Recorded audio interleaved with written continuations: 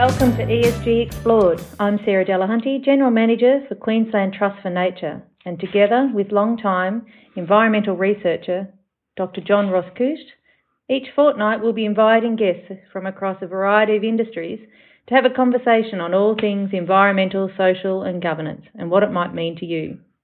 John, you've been in the environmental space for a long time. What made you start looking at ESG?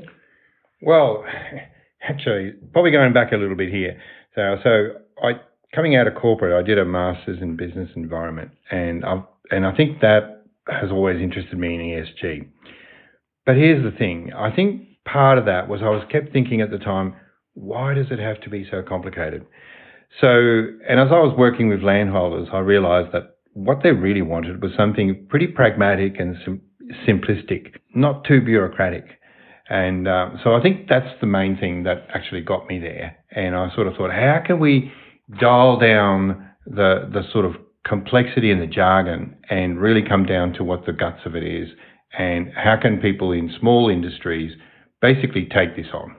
So it's making it around that solution focused on the ground delivering, which is totally. Yeah. And so for me, as you know, I've worked as a stakeholder manager or a partnership manager across a number of industries, and that's been for many years as well. And over that time, I've seen the evolution around that language of corporate responsibility and social licence to operate, etc., all those things we've heard about, but felt that those things should sit more as an integrated part of a business operations and not to the side, which it can often do, as not so much a tokenistic gesture, but as almost as an afterthought in business. So I've been drawn to the ESG framework as a way of operating that's more integral and it's more purpose-driven for the business, which I think is fantastic and helps to get those outcomes that you were just talking about. Yeah, absolutely. Yeah. So, and this is, I actually agree with that, because I think one of the things that we often discuss is the importance about the difference between offsets and reducing emissions. So if we're going to reduce emissions, that needs to be the focus. Offsets is really for something where we can't do anything about. So, and I think at the moment the language is going more towards how can we do business as usual and not make changes. And I think we've got to make changes, but it has to be an integrated part of the business. And there is also opportunities there, huge opportunities. And I think about this from the rural sector, who has great opportunities in this area. Mm-hmm. I agree. I think so far the conversations we've been having with our upcoming guests, there's chats around those opportunities that they're seeing, not so much around the risks, or at least identifying the risks and then turning them into opportunities.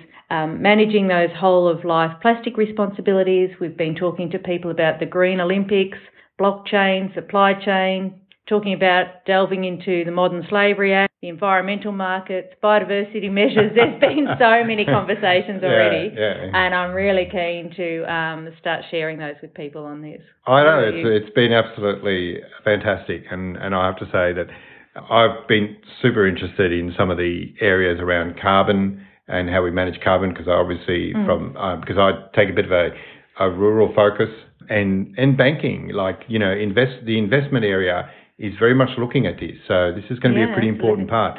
We also, I think we're going to be talking about biodiversity offsets, which I think are lots of that. Things like water quality, that's been a big thing around the reef. Governance. And I think when I think of governance, I think of how often people sort of do greenwashing and don't really, sort of have a way of actually talking about what the real governance is. Yeah.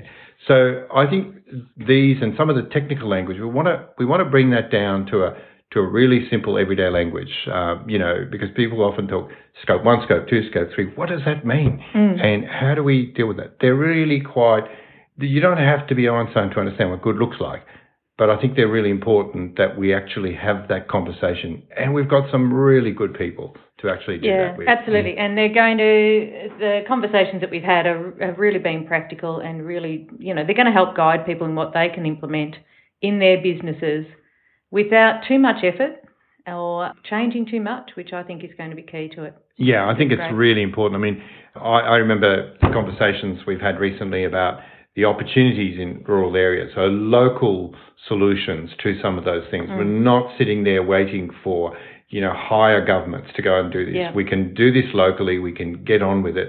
And I think for a lot of, particularly people, and my bias is coming through about rural people, but I think they've got some solutions that are going to be pretty useful. And I'm absolutely looking forward to this. So I think this is going to be great. Yep. Well, we obviously there's a lot to do, John. So I'm thinking anyone listening now, please subscribe, and we'll be back in 2 weeks with our first incredible guest. Thanks for listening. Queensland Trust for Nature and ESG Explored acknowledge the traditional owners on the country throughout Australia, their diverse and continuing connections to the land, sea and community. We acknowledge they were the first conservationists and scientists and have cared for this land for their future generations. We pay our respects to elders past, present and emerging, and we extend that respect to all Aboriginal and Torres Strait Islander people who may be listening today.